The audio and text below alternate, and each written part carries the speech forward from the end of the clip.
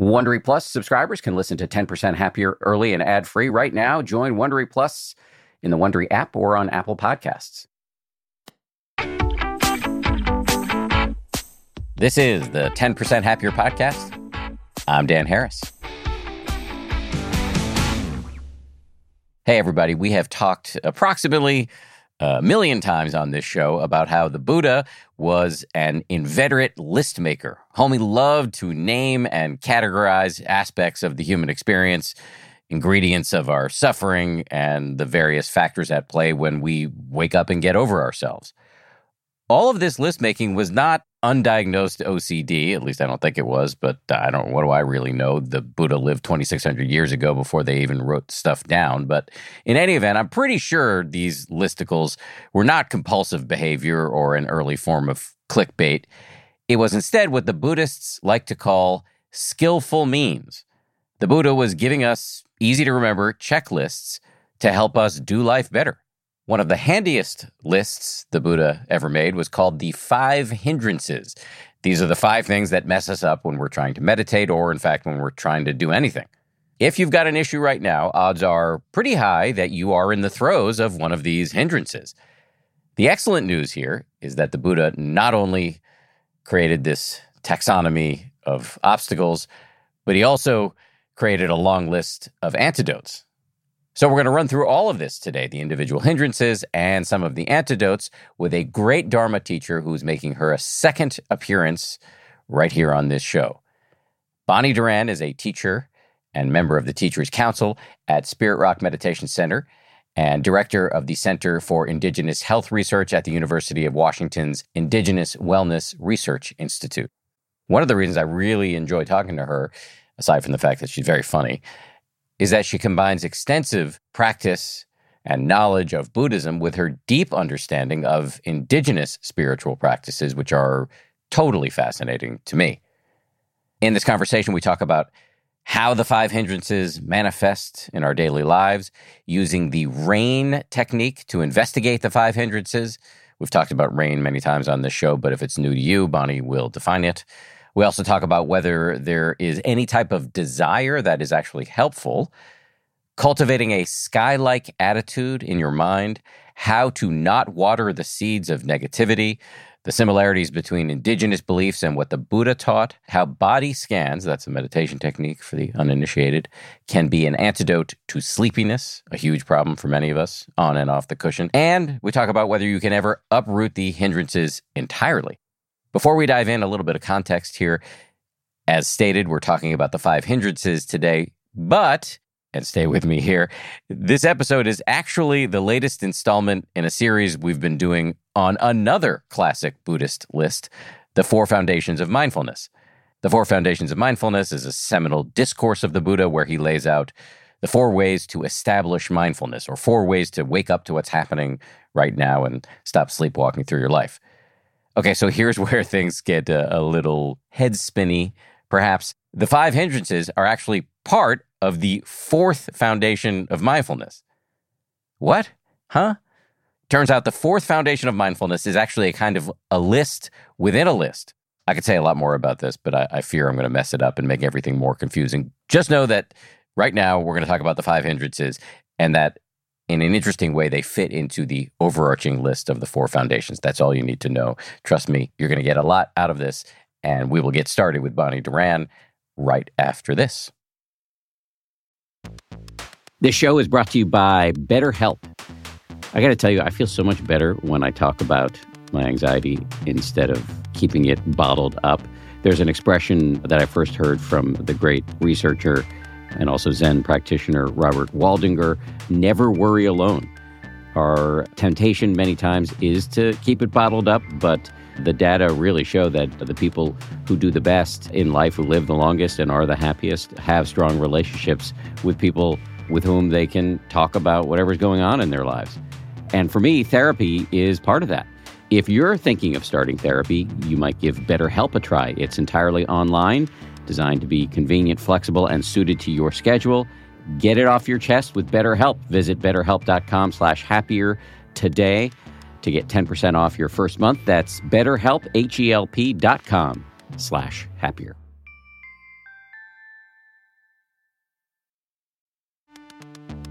You can count on T-Mobile to help keep you connected. After investing billions to light up their network from big cities to small towns, T-Mobile is America's largest 5G network. Plus, when you switch to T-Mobile, families and small businesses can save up to 20% versus Verizon and AT&T. Visit your neighborhood store or T-Mobile.com to switch. Plan savings with T-Mobile. Third line free on essentials via monthly bill credits versus comparable available plans. Plan features may vary. Credits stop if you cancel or change plans. Audible lets you enjoy all your audio entertainment in one app. You will always find the best of what you love or something new to discover. They offer an incredible selection of audiobooks across every genre, from bestsellers and new releases to celebrity memoirs, mysteries and thrillers, motivation, wellness, business, and more. What I've been checking out recently is called Our Share of Night. It's technically, I guess, a horror, but it's definitely literature. I mean, it's incredibly well written, absolutely fascinating, and it really does rhyme with some of the themes that we explore on this show. I highly recommend it, although I'm only through the first 15-20% of it, but I highly recommend it. As an Audible member, you can choose one title a month to keep from the entire catalog, including the latest bestsellers and new releases. New members can try Audible free for 30 days. Visit audible.com/10% or text 10% to 500-500. That's audible.com/10% or text 10% to 500-500 to try Audible free for 30 days. Audible.com/10%.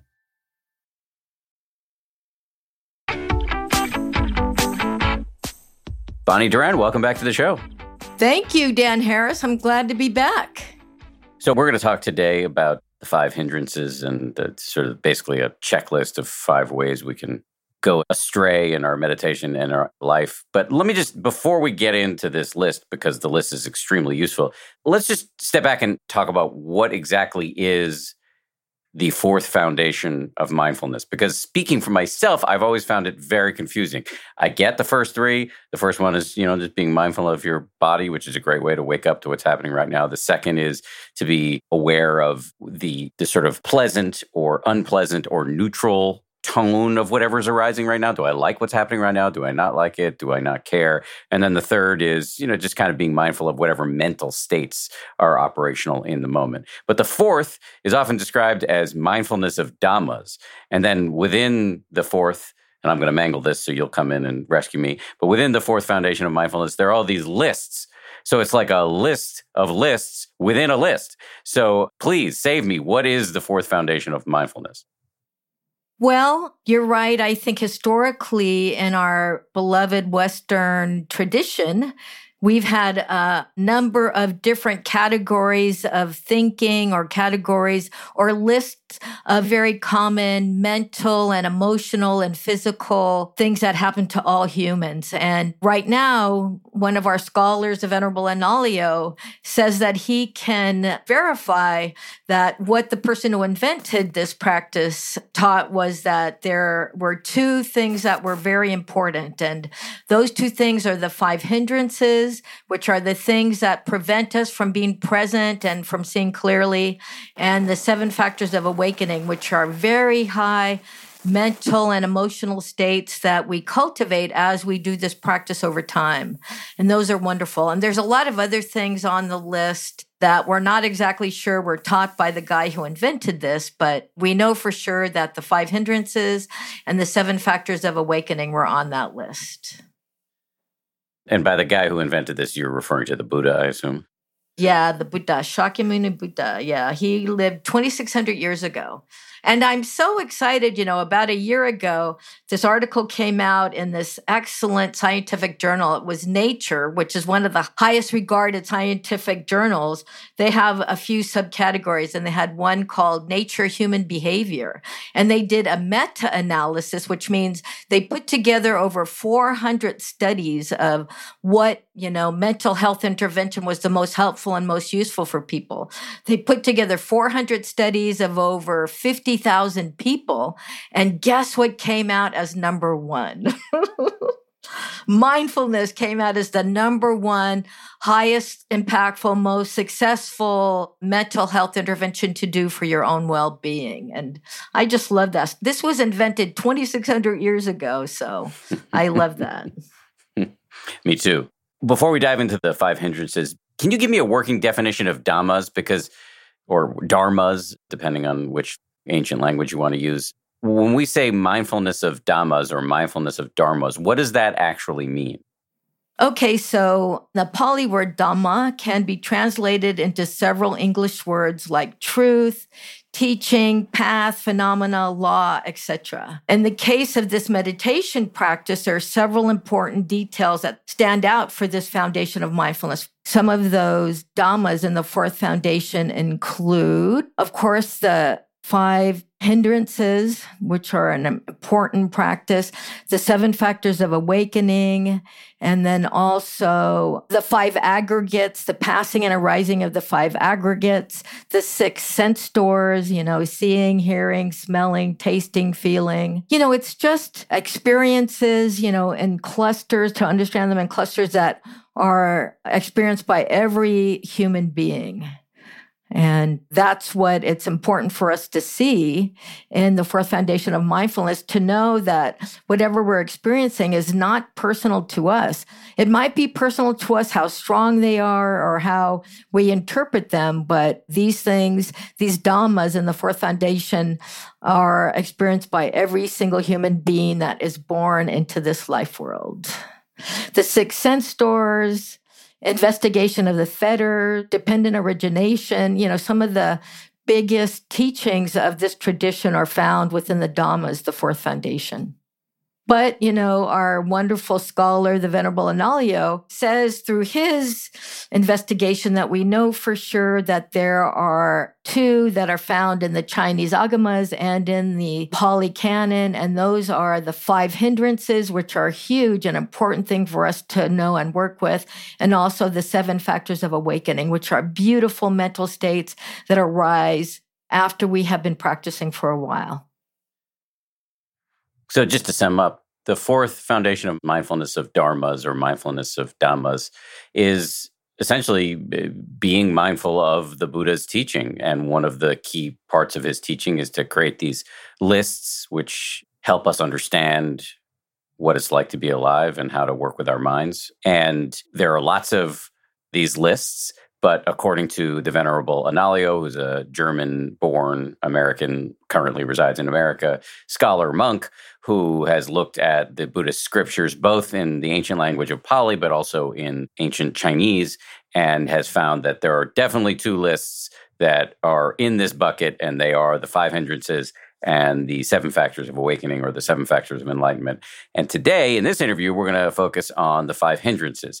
So let me ask a foundational question as it pertains to the 5 hindrances, which is, what are the 5 hindrances? What's the overarching importance of this list? Yes, it's a hugely important list because, as we know, in order for us to make progress and to see clearly and to be free from suffering, we have to have sila, or proper conduct. We have to be virtuous. We have to be wholesome. Our lives have to be wholesome and virtuous. And the 5 hindrances are ways that all human beings and each of us individually get hung up with some of the unwholesome mental qualities that are arise in all of our minds. And those unwholesome mental qualities, there's 5 of them. There are 2 of them that are opposites of each other. The first is greed or wanting. And the second, the opposite of that, is aversion or not wanting. That's one pair. The other pair is sloth and torpor, or sleepiness, or lack of ability to connect or concentrate. And the opposite of that is restlessness and worry. So those are, another pair that are the hindrances. And then the 5th hindrance is doubt. And some people say that doubt is the most scary hindrance because it can make us even question why we're doing what we're doing. And it could be the reason why we stop practicing, cultivating positive mental factors and trying to weaken and eliminate the negative mental factors. And that's where our well-being comes from. We can't rely on our well-being coming from external places. I think right now we all know that probably better than a lot of different times. Our well-being has to come from us internally. It doesn't mean that we don't work to create a better life for ourselves and others, but our well-being really has to come from within ourselves. And this is exactly how it comes, by cultivating really wholesome mental states and by eliminating and weakening those unwholesome mental states. And the fourth foundation represents that. The 5 hindrances are unwholesome mental states that impact our meditation and absolutely impact our everyday walk of life as well. And then the 7 factors of awakening are beautiful mental states that bring well-being and happiness to us and others. And, we're cultivating them and trying to make them stronger. And the hindrances, we are seeing when they arise and trying to weaken their force in our lives. Let me just provoke you. I'm going to play skeptic here. I'm not skeptical, but if somebody listening to this is in a skeptical frame of mind, they might be thinking, okay, all right, you're going to walk me through this list, this dry, ancient, dusty list from some guy 2,600 years ago. Why do I care about this list of the 5 hindrances? Because what's happening in this heart and mind, emotions and thought processes, this determines our level of happiness and our level of well-being. When we have very strong 5 hindrances, when we actually believe the delusion that, owning this or having that will make us happy, or if we believe the delusion that, hurting this person or just having aversion for something is going to make us happy, or if we don't realize our sleepiness or torpor, which means, we're not seeing clearly what's happening in this moment, or when we're agitated or anxious or can't stop thinking or can't stop wondering, and if we're doubtful, those are the source of our unhappiness. And weakening them and knowing when they arise, making them the object of our meditation can bring a lot of well-being and happiness to us. That's where our well-being arises from. It arises from, strengthening the very positive and beautiful ones and weakening and eliminating the unwholesome ones, the ones that cause us and others suffering. So if we are unaware of these 5 hindrances, these unwholesome, unhelpful, often quite noxious states of mind, then they're going to own us. So what's your choice? You want to be aware of these things and learn about them, or do you want to just be governed by them? Excellent. Very well said. Aho, as we say in Indian country. What does aho mean technically? Well, I'm an Indigenous person, and I have worked for my entire academic career just among Indigenous American Indian people. And we have this way of just acknowledging when someone speaks the truth. When we hear something that's the truth and it's well said, like you just did, Dan Harris. Oh, thank you. You say, aho, aho. Yeah, that's right. Yeah. I like that. So let's start with greed or desire. Yes. Greed or desire is something I know well. I think we all know well. There's a great expression that our mutual friend Joseph Goldstein likes. Some great meditation teacher said this to Joseph once: lust cracks the brain. Yes, it does. And, desiring things that might make us happy for 5 minutes or even 5 days or even 5 years, and not realizing the intemperance of their ability to give us well-being, that's an important thing. And at this point, we can go back to the RAIN formula. We use the RAIN formula on all the 4 foundations of mindfulness, right? And that is to recognize what's happening in the moment, accept it. This is happening to me, and just as it's happening to all human beings, not identifying with it, realizing that it's not who we are, that it's just a mental factor, and investigating it physically. How does it feel in the body? Is it pleasant or unpleasant? How does it change? Feeling it emotionally. How does desire feel emotionally for us? How does it feel energetically? Is it a rushing feeling, a sinking feeling, or a lifting feeling? cognitively, what beliefs or stories do we tell ourselves about this? And greed, desire, oh my gosh, we have so many stories that we tell ourselves about having this particular loved one or having this particular job or this amount of money or this recognition or this title or whatever. And then another aspect of rain is motivationally. What does it urge us to do, or what does it have us cling to or be averse to? I think rain is an important way to investigate the 5 hindrances. Just say a little bit about rain, because not everybody listening to this will be familiar with rain. Oh, rain is wonderful. Rain is a way to investigate all of the things that emerge in our heart, mind, and body. R stands for recognize it. When you're struggling and you don't know what's happening in your meditation or even in your life, you're struggling. What's happening here? We can stop and just put our focus of our intention on the struggle. What is making me struggle here? So we recognize what's happening. Oh, I'm greedy right now. I desire this thing right now. That's what I'm struggling with. So you recognize it. A in RAIN stands for accept it. We realize, yay, right now I'm very averse. Right now I am not liking my partner sitting across from me at the dinner table or whatever it is, to just accept that and realize that, this is what happens to every single person. And then the I is an important part of it. That is to investigate it, to be curious about it. What is it like?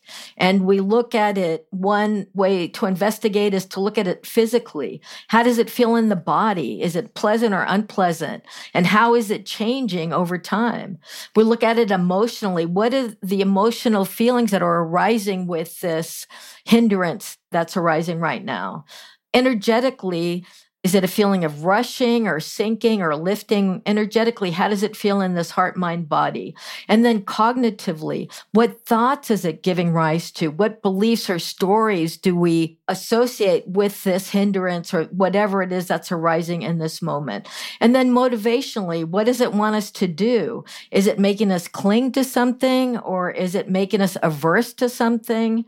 And then the highest level of this is non-identification, to realize that this isn't just you. I mean, it is you, but this happens to every single human being that's born. And it might be happening to the 4-leggeds and the winged ones and finned ones too. We don't know, but we know for sure that it's happening to all living human beings as well. So that's RAIN, to recognize something, to accept it. Yes, this is happening to me, to investigate it physically, emotionally, energetically, cognitively, motivationally, and then non-identification. This isn't just me. I'm having this because I was born human. And this is what all humans are dealing with. So I'm in great company. So just to level set here, we're going through the 5 hindrances, it's a list of the 5 ways in which we get messed up in meditation and in life. And as we go through this list, and right now we're focusing on the first hindrance, which is greed or desire. As we go through this list, we're going to talk about ways to deal with the hindrances. And you're saying that one great way to deal with greed and lots of other hindrances is a technique called RAIN, which is recognize, allow, investigate, non-identification, which, again, we've talked about this technique on the show before. It allows you to meet whatever's happening in your mind in a kind of systematic way that defangs it. Yes, systematic and wholesome way. It's a very wholesome way to work with whatever arises in the heart, mind, body is with RAIN. Yes, excellent approach. So, do you want to talk about desire or greed? I do. I always love talking about desire and greed. Let me just ask you a question about desire and greed. Is there no such thing as healthy or wholesome or helpful desire? Like, I might want to help somebody, or I might want to get enlightened, or I might have an ambition to build something great in the world, or I might want a piece of chocolate cake. I deserve a piece of chocolate cake. Is there no wanting that's okay? No, I think you raise an excellent point, Dan Harris. Yeah, there is. In fact, there's a term for it in Pali. It's called chanda. Chanda is wholesome desire, or wanting to make sure everyone has enough to eat, or wanting to make sure everyone is housed appropriately or has the best mental health that they can, or wanting, and let's make sure that we put ourselves, at the center of that. wanting to make sure that we're healthy and have what we need to be happy and to bring that happiness to our family and to our friends and to our community. Absolutely. That's Chanda. That's a very wholesome desire. Coming up, Bonnie Duran on the overarching principles for working with the hindrances in meditation and in our daily life, careless versus careful attention, and meeting the hindrances with some humor. After this. The weather's getting warmer. Time to ditch my jackets and sweaters for shorts and tees. I used to waste my money on clothing that would only last one season. That was until I found Quince. Now I've got high-quality pieces that never go out of style that I will be wearing year after year. Quince has all the seasonal must-haves like 100% European linen shirts from $30, performance polos, and versatile flow-knit activewear. The best part, all Quince items are priced 50 to 80% less than similar brands. By partnering directly with top factories, Quince cuts out the cost of the middleman and passes the savings on to us. And Quince only works with factories that use safe, ethical, and responsible manufacturing practices, along with premium fabrics and finishes. I just made a big order at quince.com. I got 2 pairs of sweatpants that I've just had for like a week, and I already love them. I'm wearing them all the time. Sweatpants are a huge deal to me because I work from home and I want to look reasonably good, you know, in front of my wife and stuff, but I want to be comfortable. And the Quince sweatpants do the trick. For me, the bottom line is they've got good-looking stuff at low prices. Not a bad recipe. You should go ahead and upgrade your wardrobe. Go to quince.com/happier for free shipping on your order and 365-day returns. That's QUINCE.com/happier to get free shipping and 365-day returns. Quince.com/happier.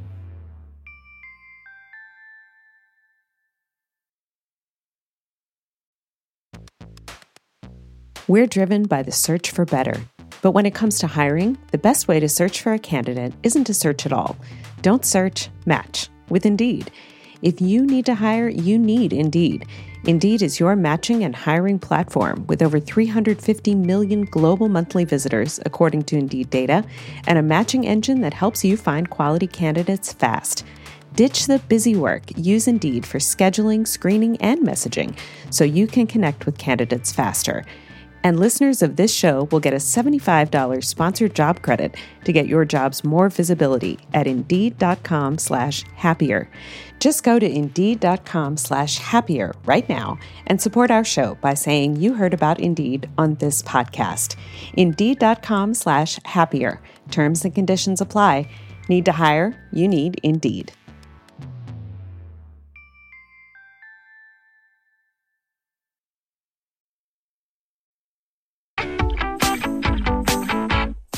So for each of the hindrances, classically in the Buddhist texts and the Buddhist tradition, there are antidotes. So for desire, what are the antidotes? Well, actually, can I go through what the general principles for working with the hindrances are for all of them? So the first thing we want to do is recognize and acknowledge what's happening in the moment. And whenever we're struggling in our meditation or whenever we're struggling in our daily life, these are things that happen in our daily life even more than they happen in our 20 minutes of meditation in the morning or whatever. So these are important principles for working with hindrances in meditation and in life. The first thing is to recognize and acknowledge it. You know, whenever you're struggling or you realize something is arising that doesn't seem that very wholesome, just recognize and acknowledge. Name that hindrance. The second thing is I love this one, consider the consequences of actually doing this. What would happen if I continue to dwell in this hindrance? You know, we can be non-judgmental and simply consider where this will go. If I follow this desire to be rich and just spend all of my time working instead of being with my kids and my family, or if I spend all my time being greedy for or being averse towards this or that person or this system, I'm just making that stronger. And what would be the outcome of that? So considering the consequences is really good. Cultivating the opposite of the hindrances or any unwholesome mental factor. We can bring loving kindness to ill will, bring mindfulness to a wandering mind. And then one other antidote for all of the hindrances or struggles we have is to cultivate a sky-like attitude. Imagine that our thoughts are like clouds passing through an empty blue sky. Look at the gaps between thoughts and rest there for a while. Realize that our thoughts are not who we are. They're just, habits of heart, mind, and emotion that are arising in the moment, being triggered by something that we are thinking or something that we're seeing. And then apply effort, to realize I want to stop this mental factor, this unwholesome mental factor of this aversion, this greed, this sloth and torpor, this doubt. I am going to stop it. I have to apply effort here and say, no, I see you, doubt. You can go away for now. Yes. Okay, well, you said a lot there, but let's just stay, and we can get to a lot of it as we go through the list here, but let's just stay with desire for a second. Can you walk us through how specifically to deal with greed, wanting, desire in meditation and in the rest of our lives? Well, the mind hunts for sensual pleasures, right? I mean, the mind and emotions, our emotional life wants pleasant things. I mean, that's one of the most brilliant parts of what the guy who invented this taught, that one of the big things that produce what we do in life is whether something is pleasant, whether something is unpleasant or neutral. That's the second foundation of mindfulness, right? Mindfulness of Vedana, or that quality of mind, whether it's pleasant, unpleasant, or neutral. So to know when the mind is experiencing something pleasant, it's like the mind looking at water dyed with bright, enticing, and alluring colors. We don't see the reality of what we're desiring. We're just seeing the happiness of it and the pleasant sensations that we will have for 5 minutes or 5 months or 5 weeks when we get that, and not realizing that that is absolutely impermanent like everything else, and doesn't necessarily recognize what the outcome of spending so much time and energy getting that positive feeling, that pleasant feeling will be. So the antidote is to recognize when we are desiring something that isn't a good or real source of well-being for us and for others, to recognize and acknowledge it for what it is and resist indulging in it. Again, bringing it back to recognize and acknowledge, consider the consequences.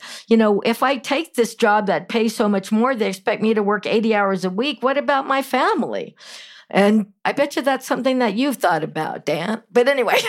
Close to home. Yeah. And then cultivate the opposite of that. Cultivate attention to the well-being of ourselves and others. Cultivating a sky-like mind to see clearly this desire that's arising. Is this really a wholesome thing? Where, what if I indulge in this? What are the consequences of it? And then apply effort and stop doing it. You just talked about a bunch of ways we can handle desire in meditation outside of meditation, but I want to get real specific because this is such a hard thing to deal with. I'm at the table. I'm looking at a plate heaping with cookies, and I know if I have 2 cookies at dinner time, I won't be able to sleep. Any other time of day, I'll eat the cookie. But basically what I'm trying to say is there are lots of times when we want something that we know will not be good for us.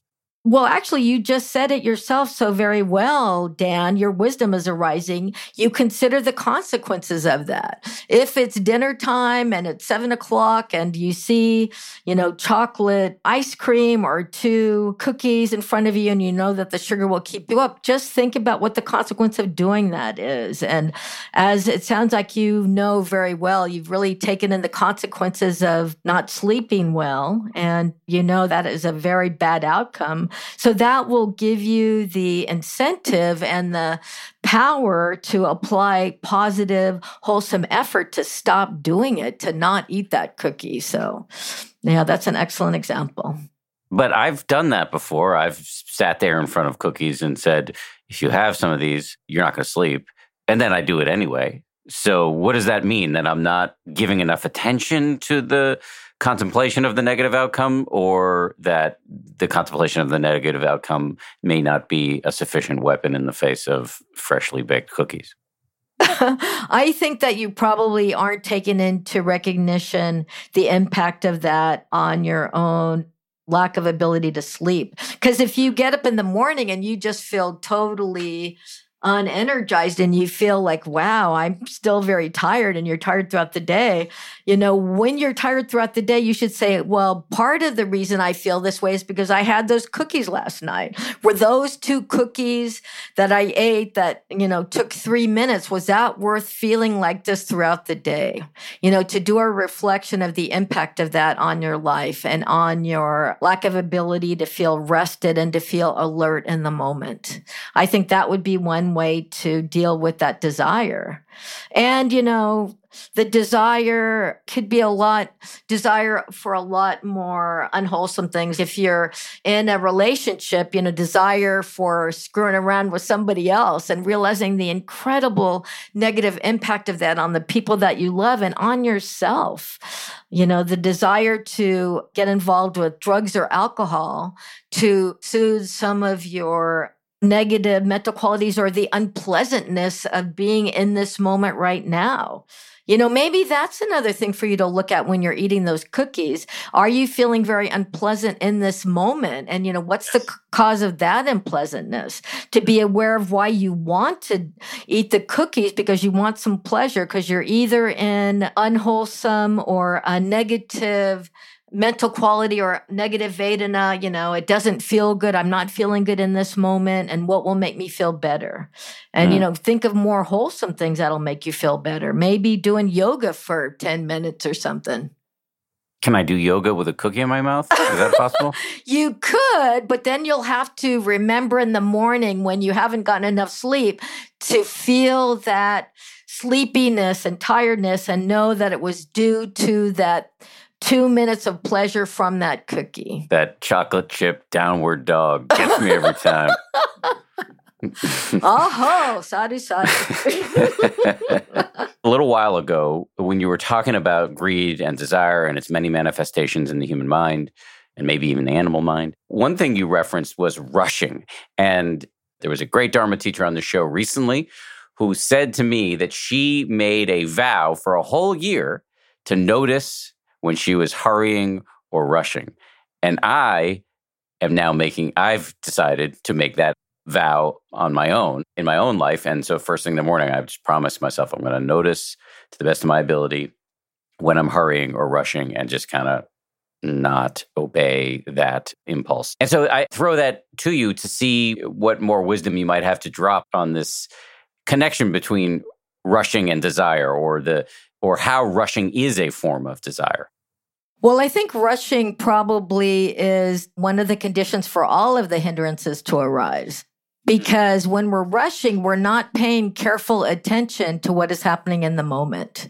When we're rushing, we're just maybe acknowledging or experiencing for that moment, the most strongest sensation of that hindrance. And for sensual desire or greed, it could be careless attention to an attractive object.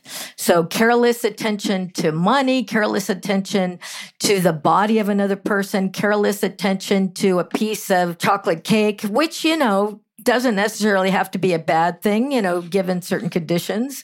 And so careless attention, I think, is brought about by rushing absolutely doesn't allow us to pay careful attention to things. So I want to just acknowledge, Dan, that's an excellent vow that you've taken. That's an excellent intention. You want to strengthen the intention of not rushing. Oh man, that's excellent. I think everyone who listens to your podcast should make that resolution too. That's an excellent one.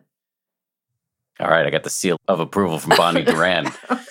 I like that. All right, so let's move down the list of hindrances. So we've talked about greed, and let's move on to aversion or ill will or hatred or anger. Can you give us a working definition of this hindrance? Actually, an analogy is boiling water, and it is just feeling, negativity, the aversion and lack of benevolence, and feeling heated up, feeling just aversive to something, just having a feeling of wanting to get rid of it or to hurt it, actually. Ill will can also be a very concrete idea that I don't like that person, I want to hurt that person. I think that's happening in politics now a lot these days. There's a way for us to be very connected to our ideas and our political affiliations without hating anybody. That's another indigenous practice I think that goes along with this, is that and indigeneity and indigenous cultures, we all know that we are related to each other. Even the people that we hate, we know that they are our relations too. And there's a term for that. It's called Omi Takuyasin. And I think that's a very Buddhist idea that, we don't want to hurt the people who have different ideas than us. We actually want to bring them back into knowing a wholesome, positive translation of what's happening. I think that is so important. And that's one of the, important ideas of the 5 hindrances, is that it's not just us, it's everyone. And we will help ourselves to mitigate this impact on our lives. And when we do this for ourselves, we're able to do it more for all of our relations, which is everybody on the planet. So how do we do that in our own lives? Because I think we're all in the grip of aversion, either with, difficult in-laws or with people we see on TV with whom we disagree. Right. Well, as we know, I'm sure you've talked about this on your brilliant podcast here, is that we want to develop mental factors that are the opposite of it. So we want to develop loving kindness or metta and compassion for ourselves and for others, and joy, being happy for other people when something really wonderful happens to them, and equanimity. And we can notice our bodily sensations. We can notice how we're heating up or feeling averse or wanting to strike out at something. Just noticing those things can help us be aware of these negative mental factors, these hindrances as they arise, and to cultivate the opposite of them. So our metta or benevolence, loving kindness will be stronger than the aversion or ill will or hate that we're feeling in that moment for that person, place, or thing. So to realize our interconnectedness to it from an indigenous way and a Buddhist way, and to cultivate the opposite of that. And to know that if we carry out our inclination to be hateful in the moment or to strike out or to do something negative, we're watering the seeds of that negative mental factor. We're putting fertilizer on it. We're making it stronger. And that will arise in many more places in our lives if we don't keep that in check, if we don't realize what's happening there with that, and if we don't try to cultivate the opposite of it. Hey, let me ask you a question. This may seem like a bit of a digression, but in my mind, it's not, because we've been talking about American Indian culture, and I feel like I've been exposing myself for whatever reason to quite a bit of it recently. One is I'm talking to you. Two is I've been watching the amazing show on FX, Reservation Dogs, which is about these kids on a Native American reservation. I don't want to describe it too much because I won't do it justice, but it is amazing. And then the third thing is, you and I were discussing this before we started rolling. I've been reading this book by unbelievably skilled novelist, Louise Erdrich. I don't know if I'm pronouncing her name correctly, but she wrote a Pulitzer Prize-winning novel called The Night Watchman, which I'm in the middle of right now. But as it happens, I'm imbibing quite a bit of American Indian culture right now. One of the things I'm seeing in all three of these sources, you, Reservation Dogs, and The Night Watchman, is a real dry humor. And I'm wondering if I'm reading too much into this and whether this dry humor might be connected to the kind of understanding, this lack of aversion that you are calling for right now in the world. Oh, that's an excellent point. Yes. I think that would be one antidote also to when aversion arises us or any of the hindrances of desire, aversion, ill will, sloth and torpor, restlessness, or doubt. Yeah, we can actually meet it with a little bit of humor, a little bit of realizing, wow, this isn't just me, this is everybody. And yeah, have a comic approach to it. In fact, can you see that? So for the listeners who won't be able to see what Bonnie has just showed me, but she's screen sharing cartoon from where I don't know, but it has two Native American men talking to each other. The first guy is reading the newspaper. One says, "Whoa, listen to this. Nature is complex, interwoven, connected." And then the other says, "No way. What will they discover next?" One way to think about it and around, the Buddhist principles and practices too that are 2,600 years old. There's a lot of similarities between many indigenous cultural foundational beliefs and what the Buddha taught. So I think that there's a lot of connection there. And in fact, at the end of this month, I'm teaching an indigenous retreat at Vallecitos Mountain Refuge in northern New Mexico. And I'm so happy to say that some of the leaders of the American Indian healthcare and economic and political communities are actually coming to that retreat. I'm so happy to say that. Yeah. That's great. That's great. But, it's funny, in that cartoon you showed me, there are two things going on. One, yes, it's a confirmation that these indigenous traditions, both American Indian and Buddhism, saw things 2,600 years ago that science is now waving around as ostensibly a new discovery. There's that. And then there's also the sarcasm. What will they discover next? This kind of gentle, good-natured sarcasm that I see in a lot of the characters in The Night Watchman, the novel. I see it in Reservation Dogs, and I see it in talking to you. And so I just go back to that as something that seems like a healthy way to deal with life. Right. Yeah. Well, that's an excellent observation. Yeah. A little bit of humor, a little bit of pleasant or not harmful sarcasm, a little, and to realize that that is foundationally supported by the idea that all of us will have ill will and desire at some point. And so that actually gives us a way to accept ourselves with compassion and humor and love as well. We can accept ourselves when that arises. Oh, I see you, ill will. I see you, desire.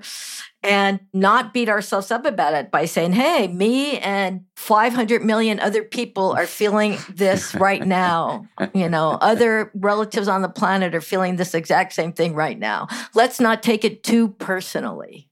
Yes, or too seriously. I mean, I sometimes think about, I've been just to myself kind of using this term of high-fiving my demons. I see, it used to be that I would see anger arise in my mind and I would then ostensibly be seeing it with some sort of mindfulness, but then I would jump right to this whole story about how I'm an irretrievably angry person. I'm always going to be an angry person. I'm always an asshole, blah, blah, blah. But now I'm like, oh, no, this anger is trying to help me, not in the best way, but it's a conditioned response.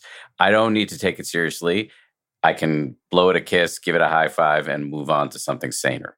Yeah, that's beautiful. Very well said. Sadhu, sadhu. Aho.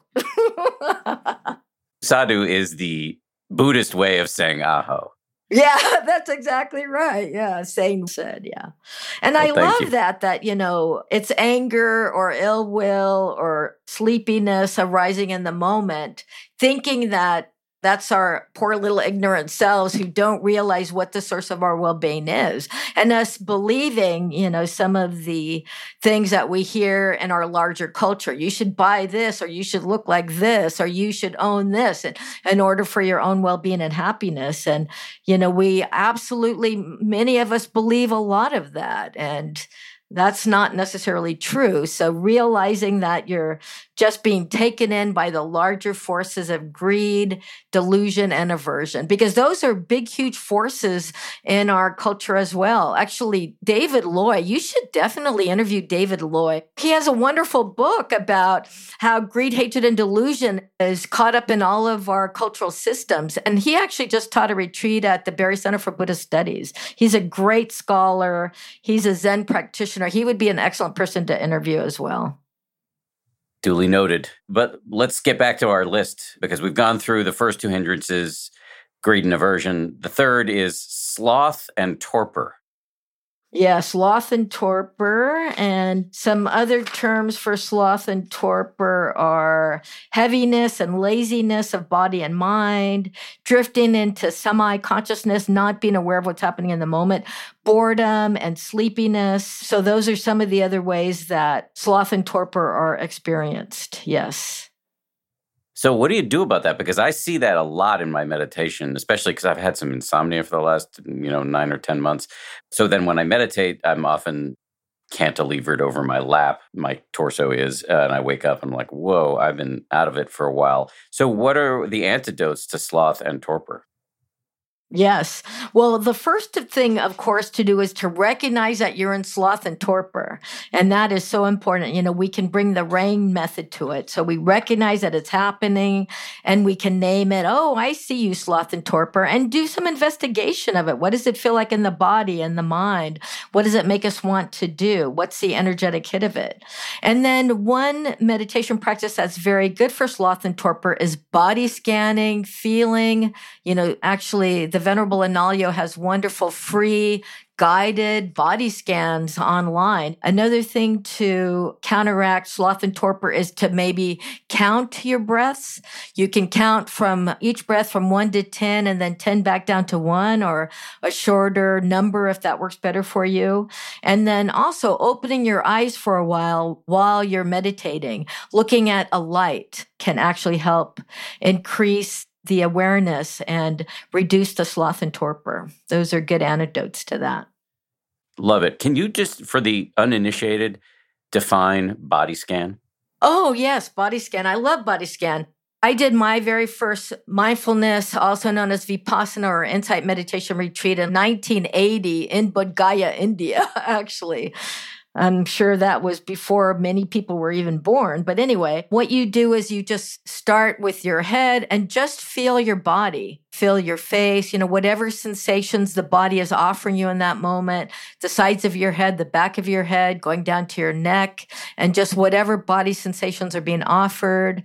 And then to one shoulder and down your arm, just feel it. Feel your upper arm, your elbow, and your lower arm. Feel your hands. Thank you, hands. And then your other shoulder and arms and hands to your upper torso. Just feeling whatever body sensations the upper torso is offering us, just to anchor our attention there, to our lower torso, to our pelvic area, to our upper legs, to our knees, and to our lower legs, and our ankles and our feet. And, we can bring some awareness and some benevolence to that. Thank you, feet. Thank you, legs. Thank you, pelvis. And actually, one thing that is also incredibly indigenous about that is, the very first meditation that the Buddha taught his son, Rahula, was to do a body scan for the 4 elements. And oh my gosh, you can't go to a native ceremony that isn't centered around the 4 elements. It's amazing. The sun dance of the Plains tribes, I've done that for many years, or a sweat lodge ceremony, or even the Native American church ceremony. The 4 elements and realizing we're part of nature is really central to that. And that's exactly what the Buddha taught Rahula the first time he told him how to meditate. He had him do a body scan 4 times, first recognizing earth element, and then water element, and fire element, which is temperature, and then air element. Just feeling that throughout the whole body is an excellent beginning meditation. Yes. And it can wake you up, this meditation, this body scanning. Yes, absolutely. That is an excellent antidote to sloth and torpor. And, I didn't talk about the antidotes to ill will or desire. Can I just say them very quickly? The antidote to the desire or sensual greed is recognize and acknowledge it for what it is and resist indulging in it. That's for desire. And then for ill will is also to recognize and say, no, I'm not going to water the seeds and make that stronger. You recognize the anger, the hatred, the irritation, and develop loving kindness or a positive attitude towards that object of ill will. That's really where our well-being is centered. Coming up, Bonnie Doran on recognizing restlessness and anxiety, setting positive intentions, and the fifth and possibly most insidious of the hindrances. Right after this. I love cats. I make no secret of that. We've got 4 cats. But here's the thing about felines. They poop a lot. You need kitty litter, and you need that kitty litter to do the job, which is why I'm proud to recommend Tidy Care Alert, which has long-lasting ammonia control, so your house or your apartment or your yurt or wherever you live does not smell like you have 4 cats or however many cats you happen to have. No judgment here. It's low dust and lightweight, which means no lugging heavy bags of cat litter up the stairs, and it's from the brand most often recommended and personally used by veterinarians.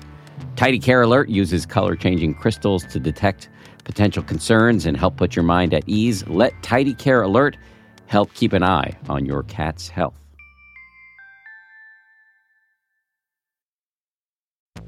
It's spring, and that means it's graduation season, and I've got an idea for an incredibly fun graduation gift or party favorite. Did you know that you can get personalized M&Ms?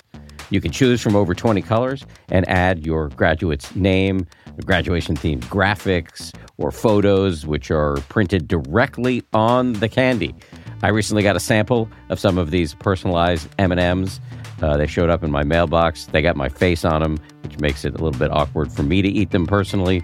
I'm doing it anyway. The M&Ms I got also include the words 10% happier, to which I have a deep attachment. I was kind of thrilled when I saw them. I was wondering if they were a gift from somebody on the 10th anniversary of the 10% Happier book. Turns out they weren't. They were a gift from M&Ms, who are now a sponsor of this show. So thank you, M&Ms. For sponsoring this show and for the delicious treat. You can visit MMS.com to create your own unique custom gifts and memorable party favors for graduations, weddings, birthdays, and more. That's MMS.com. Use code HAPPIER to receive 15% off your next order.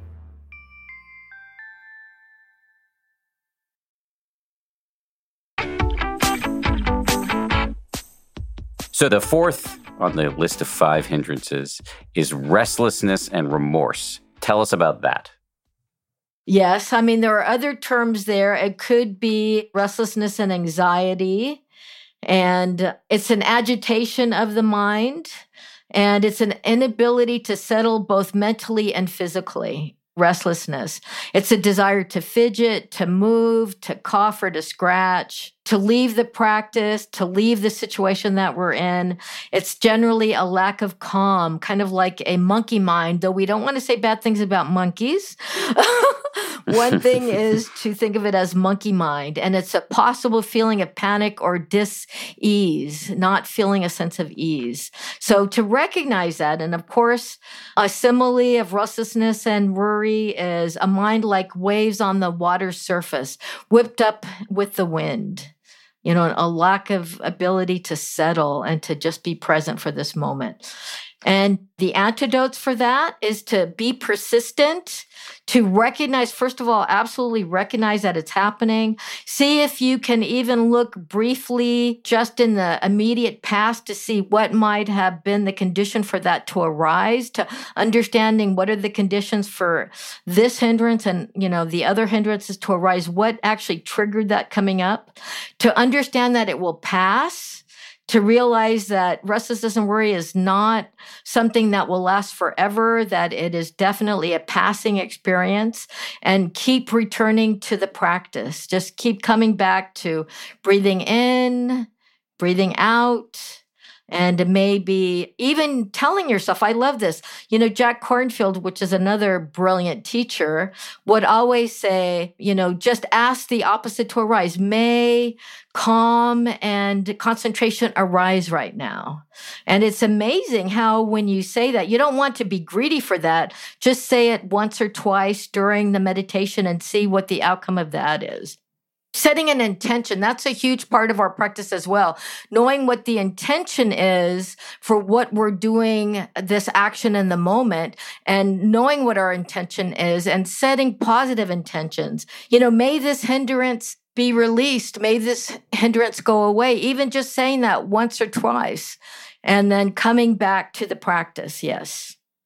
That's the type of advice the old me would have been tempted to just dismiss or write off as wishful thinking. What about the new you? Well, the new me, it's not that new, but a couple of years ago, I did a retreat up at Insight Meditation Society, and I was doing a loving kindness retreat, and it was just me, really. And Joseph Goldstein was dropping in on me every couple of days. And I was saying that I was getting a lot of, you'll know this term, but for listeners might not know this term, PITI, PT. I was getting a lot of these kind of warm and fuzzies, which is nice at first, because loving kindness practice it can really concentrate the mind. And something that happens sometimes when you're concentrated is you get what's called PT. It's like these kind of rolling warm and fuzzies. And again, as a former drug abuser, that's pretty attractive proposition. But after a while, they can be annoying. Yes. And Joseph Joseph was saying, well, just ask for something better. He said, just say, may,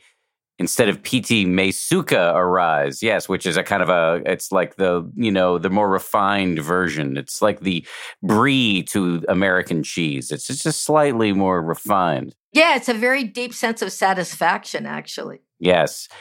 But you know what? I did that. Well, I thought it was bullshit when he said it to me. And then I started doing it because I have had the experience many times of getting advice that I think is ridiculous and then doing it and realizing that I'm the one who's ridiculous. And it worked. I don't know why, but it did. And it was very strange. Very strange. I know that you know this, but I just want to correct what you just said. It's not you that's ridiculous. It was a ridiculous thought that was arising in that moment. You are absolutely not ridiculous, Dan Harris. Yes. Aho. Sadhu, sadhu. Yeah.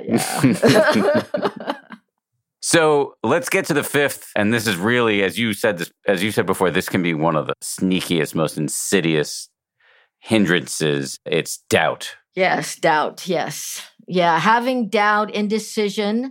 One way to think about it is having doubt or indecision about the practice and whether we can do it effectively, whether who we're listening to us right now is teaching it effectively.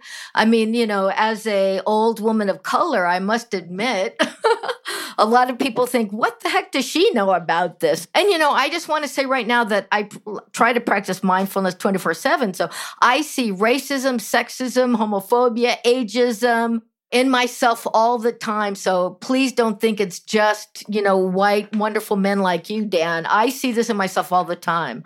And, what we can do with this doubt is just to see it in ourselves, see the unwholesome qualities that's arising in the moment and, not do anything that's going to prevent us from cultivating the beauty and the well-being that we can have within ourselves.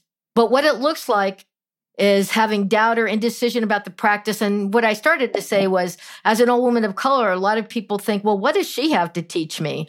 But seeing the racism, sexism in our own hearts and minds, because unfortunately, we're raised in a culture that really supports that. And I think we're seeing a lot of that right now. And, asking ourselves, does this practice really work? Can I actually do it? Could be a reaction to less acceptable aspects of oneself. When we're having doubt about whether we can do it or whether this person is teaching it correctly, we can say, what is it about this person or about myself that doesn't think I'm able to do it right? And then you can see all of the self-doubt and self-hatred and self-ill will and restlessness and worry and say, I see you, hindrance. And, to just give yourself some love. I think you're absolutely right. You said earlier that seeing a hindrance could raise a lot of ill will toward yourself. And that's definitely not the right approach. It's to say, one way actually that our Vajrayana brothers and sisters do, that Tong Lin practice, is to realize I'm feeling a lot of self-doubt right now, but I'm going to sit down and just think about the 500 million other people on the planet who are having self-doubt right now, to realize that it's not personal. This is one of the things that arises as we are born and raised. Yeah. Well said. And so let me ask you, now that we've gone through the list, let me ask some questions that might put it all in perspective. One is, you say that we should use this list as a kind of checklist. Can you say more about how we might do that? Well, I would say that when we're just going about our daily walk of life, I mean, I'll give you a personal experience right now if you want. Great. I just retired from being a full-time academic 2 months ago. And so I'm home a lot right now, and I'm trying to figure out what I want to spend my time doing. And I have a beloved partner that I actually winked at on Match because he was a heritage Buddhist. He's Japanese American, and he worked for a tribe for 20 years. So I was thinking, yeah, this is a good combination. And right now he's having some cognitive issues. He's not that old, but he's 73 and he's having cognitive issues. And I'm having to deal with that. And I find myself getting mad at him. And then as soon as I feel myself getting mad, I realize that I'm watering the seeds and fertilizing this unwholesome mental quality of ill will. So I'm trying to just be aware of whenever my anger arises, and I try to pull back and think, what is a more wholesome response to what's happening right now? You know, of me wanting to take care of myself and having time for myself, but, you know, also having to do this practice of taking care of him a little bit more than I would like to because of just what happens as we get older. So for me, that's one example of dealing with the hindrances. When we see ill will arise, or when we see desire arise, or sleepiness and lack of wanting to engage with something, or restlessness and worry, or restlessness and anxiety, to just being able to see it clearly and to say, what's the opposite of this? I want to water the seeds of that. I want to put fertilizer on that mental response to it that's wholesome, and to do that. Does that make sense? It does, and I'm sorry to hear about your partner. I know. I love him to bits. He still has a lot of very positive things, but, you know, this is some of the things that happen as we age. And it's not personal, you know. I sit back and think about the 500 million other people who are going through this very same thing. Yes. Yeah, we've got a lot of that in my family, and it's really hard. So I send you nothing but good vibes on that. Thank you. I feel it. I'm feeling it. See, that's one of the things of positive mental factors. You can actually feel that when it's sent to you. I love it. Thank you. And here's another big question about the hindrances. Are they ever uprooted entirely? Yes, they are, but it really takes quite a bit. I don't know if you've talked about this. Maybe you have, that there's 4 stages of awakening, right? There is 4 stages of awakening that we go through. And the first stage of awakening, Sotapanna, stream entry, they call it, you know, when you reach that level of the practice, you are absolutely on the path and you can't leave it. Doubt is eradicated during stream entry. And I love that, you know, that you'll never doubt again whether this practice really works once you reach stream entry. And then restlessness and remorse is weakened during the second awakening factor. And it is definitely totally done away with on the third level of enlightenment. Restlessness and worry absolutely goes away. And sleep dullness and drowsiness, actually that stays until it weakens in the second and third levels of awakening, but it doesn't go away until full arhatship. So you're going to be sleepy and drowsy all the way to the end. And then those central desire and ill will are eradicated at the third level of awakening. Actually, you know, right before the Buddha became enlightened, he had ill will about himself arise, right? And that showed him that he was still at the third level of awakening. That arose, and he had to say, I see you, ill will. And actually, there's a beautiful story that the earth rose up. The earth mother rose up and told Mara, which was delusion. You know, the Buddha was having a delusion about whether he deserved to be fully awakened. And the earth mother arose. This is a very indigenous example as well. The earth mother arose and said, listen, Mara, I see you, delusion. I see you, ill will. You cannot keep this man from becoming full enlightened because he's been born many times and done a lot of work to be fully enlightened, and he deserves to be fully enlightened right now. And his awareness saw the Mara, saw the ill will, saw the delusion, and it disappeared and he became fully enlightened. And it was Earth Mother that did that.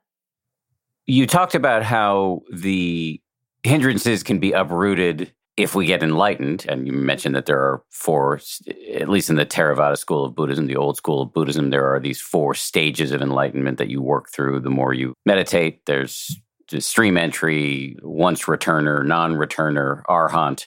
Those are the names of the titles you assume after you have these meditative breakthroughs. But I guess for the rest of us who are not likely to get enlightened in any form or fashion in this lifetime, can we make the hindrances less likely to occur as frequently through meditation?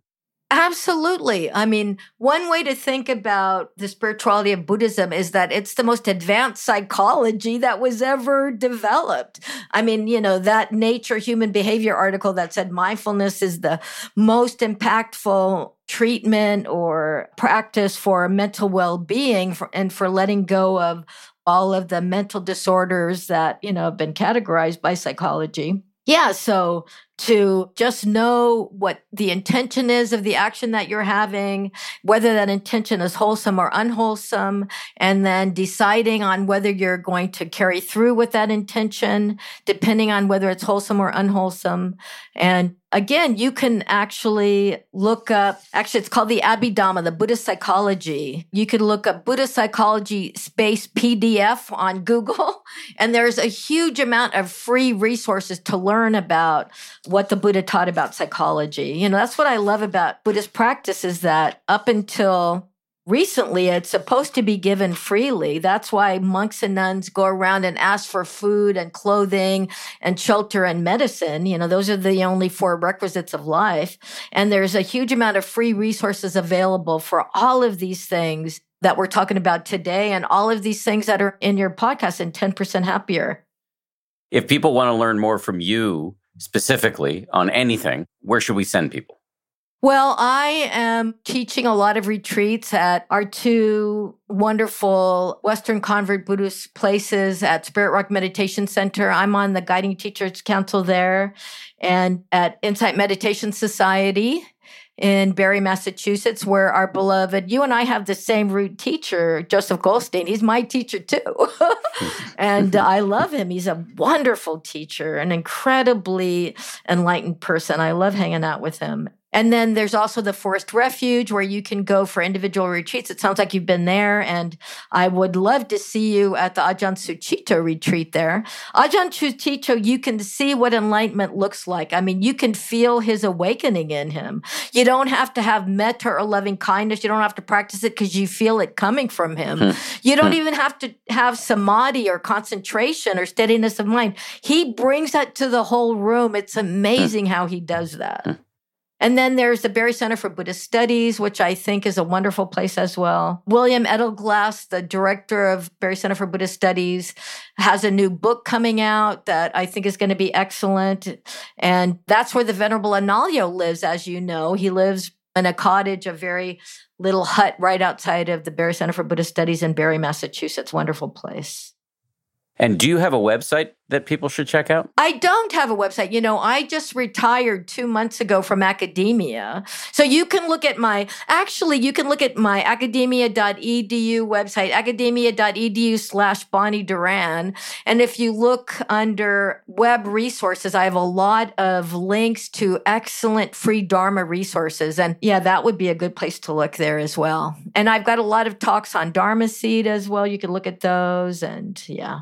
We'll put links to all of that in the show notes, everybody. In the meantime, Bonnie Duran, always a pleasure. Thank you for doing this. Yeah, I'm very happy now having talked to you. Aho, Dan Harris. Aho, right back at you. Okay. Thanks again to Bonnie. Thanks as well to everybody who works so hard on this show. 10% Happier is produced by Gabrielle Zuckerman, DJ Kashmir, Justine Davey, and Lauren Smith. Our senior producer is Marissa Schneiderman. Kimmy Regler is our managing producer, and our executive producer is Jen Poyant. Scoring and mixing by Peter Bonaventure of Ultraviolet Audio. We'll see you all on Friday for a bonus. And before I let you go here, be sure to tune in next Wednesday for the final installment of our series on the 4 foundations of mindfulness, where we're going to go through another of the lists that comprise this 4th foundation, and our meditation teacher will be the delightful Pascal Auclair. If you like 10% Happier, and I hope you do, you can listen early and ad-free right now by joining Wondery Plus. in the Wondery app or on Apple Podcasts. Prime members can listen ad-free on Amazon Music. Before you go, tell us about yourself by filling out a short survey at Wondery.com/survey. I'm Shimol Yai, and I have a new podcast called The Competition. Every year, 50 high school senior girls compete in a massive scholarship competition. I wouldn't say I have an ego problem, but I'm extremely competitive. All of the competitors are used to being the best and the brightest, and they're all vying for a huge cash prize. This will probably be the most intense thing you've ever gone through in your life. I remember that feeling because I was one of them. I lost. But now I'm coming back as a judge and also a kind of teen girl anthropologist. Because if you want to understand what it's like to be a young woman in America today, The Competition's not a bad place to start. Hopefully no one will die on stage tonight. From Pineapple Street Studios and Wondery, this is The Competition.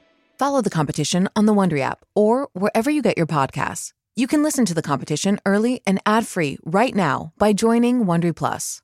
For more than 2 centuries, the White House has been the stage for some of the most dramatic scenes in American history. Inspired by the hit podcast American History Tellers, Wondery and William Morrow present the new book, The Hidden History of the White House. Each chapter will bring you inside the fierce power struggles, the world-altering decisions, and shocking scandals that have shaped our nation. You'll be there when the very foundations of the White House are laid in 1792, and you'll watch as the British burn it down in 1814. Then you'll hear the intimate conversations between FDR and Winston Churchill as they make plans to defeat Nazi forces in 1941. And you'll be in the Situation Room when President Barack Obama approves the raid to bring down the most infamous terrorist in American history. Pre-order The Hidden History of the White House now in hardcover or digital editions wherever you get your books.